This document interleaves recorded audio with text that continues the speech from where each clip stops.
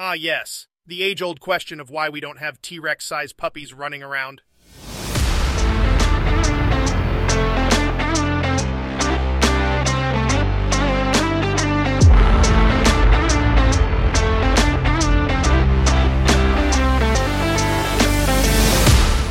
Hey everyone, welcome to another episode of No Small Boy Stuff. I'm your host, Mike, and with me, as always, is my good friend and co-host, Alex. Hey, what's up, guys? Excited to be here and dive into some fascinating topics with you all today. Absolutely, Alex. So today we're going to discuss some of the hottest topics on the Ask Science subreddit. We've got questions about water storage, hair growth, massive dinosaurs, human faces, and the respiratory rate during anaerobic exercise. Oh man, these topics sound really interesting. I can't wait to get into them and see what we can learn from each other and our listeners. For sure, it's going to be another great episode, so sit back, relax, and join us as we dive into these fascinating questions and explore the world of science and beyond. All right, let's do this. Stay tuned, everyone, as we jump right into our first topic. All right, so first up on our list is a question about water storage. The post asks, does properly stored water ever expire? Pretty interesting, right? Yeah, definitely. I've always wondered about that, especially when I find a water bottle at the back of my closet that's been there for who knows how long. Well, according to the comments, water is a very stable compound and won't ever expire. It's actually quite fascinating how pure water contains no nutrients or calories for bacteria to feed off of, so it remains fairly stable. That's pretty cool. But what about the containers we store water in? I mean, I know you, Mike, and you probably have water bottles from the Jurassic period lying around. Very funny, Alex, but you do bring up a good point. The comments mention that water is a powerful solvent, and over time it can dissolve some minerals and nutrients, including those from the containers themselves. So it really depends on the type of container the water is stored in. Interesting. So if I wanted to store water for like a million years, what kind of container should I use? Well, one of the comments suggests using a glass ampule, which is a container that's fused at the top using a torch. It's what lab workers use for a perfect seal. So maybe you should invest in some of those for your water storage, Alex. Great, I'll get right on that. Who knows, maybe I'll still be around in a million years to enjoy that perfectly preserved water. You never know with all the advancements in science these days. Anyway, that's it for our water storage discussion.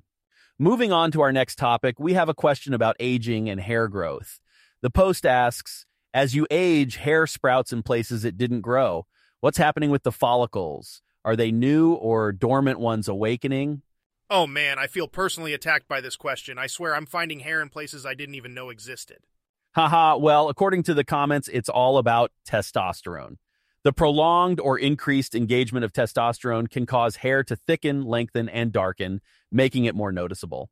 So basically my body is just trying to make me more manly? I guess you could say that. The comments also mention that most people's bodies are covered in tiny little vellus hairs that they might not even realize are there. When we start to notice areas getting hairier, it's usually because the hairs are getting longer, thicker, and darker, and maybe more follicles are active at once. Well, that's certainly an interesting way to look at it. I guess I'll just have to embrace my newfound manliness and all the hair that comes with it. That's the spirit, Alex. Just remember, it's all part of the aging process, and we're all in this together. So keep rocking those extra hairs with pride. Thanks, Mike. I'll do my best. And to all our listeners out there, remember, age is just a number, and hair is just, well, hair. Embrace it and keep on being your awesome selves. All right, here's an interesting topic. Why were some terrestrial dinosaurs able to reach such incredible sizes, and why has nothing come close since? Ah, yes. The age-old question of why we don't have T-Rex-sized puppies running around. Well, according to the comments, it's actually a pretty complex answer. There were several factors that allowed dinosaurs to grow enormous, such as pre-adaptations to gigantism, better respiration systems, lighter bones, and an oxygen-rich environment. I guess it's a good thing we don't have gigantic animals like that anymore. Can you imagine the size of the pooper scooper you'd need for a T-Rex-sized dog? Haha, no thank you. But it's interesting to note that some massive animals did exist after dinosaurs, like giant sloths, bears, and even the blue whale, which is the largest living organism ever. But many of these large animals went extinct, possibly due to human influence or changes in the environment. So what you're saying is if it weren't for us humans, we might still be riding giant sloths to work? Well, I wouldn't go that far, but it's interesting to think about how the world might look if some of these colossal creatures still roamed the earth. Definitely gives you something to ponder. But for now, I'll stick with my regular-sized dog and the normal-sized pooper scooper. Next topic.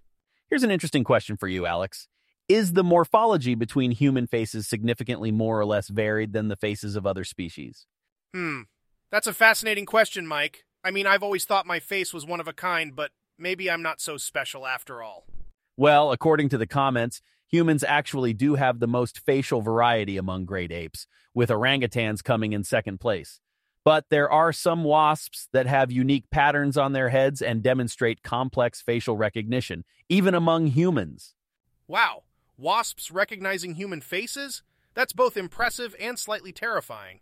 I guess I'll have to be nicer to them now. It's also worth noting that humans may perceive the faces of unfamiliar species as more homogeneous than they really are. For example, a farmer with prosopagnosia, which is face blindness, can recognize individual sheep but not people. So, if you spent more time with, say, elephants, you might start to see more diversity in their features. That's incredible, so maybe I just need to hang out with more elephants to truly appreciate their unique beauty. But for now, let's move on to the next topic, shall we? All right, Alex, last question for today. Why does respiratory rate increase during anaerobic exercise if muscles use glycogen as fuel, not oxygen?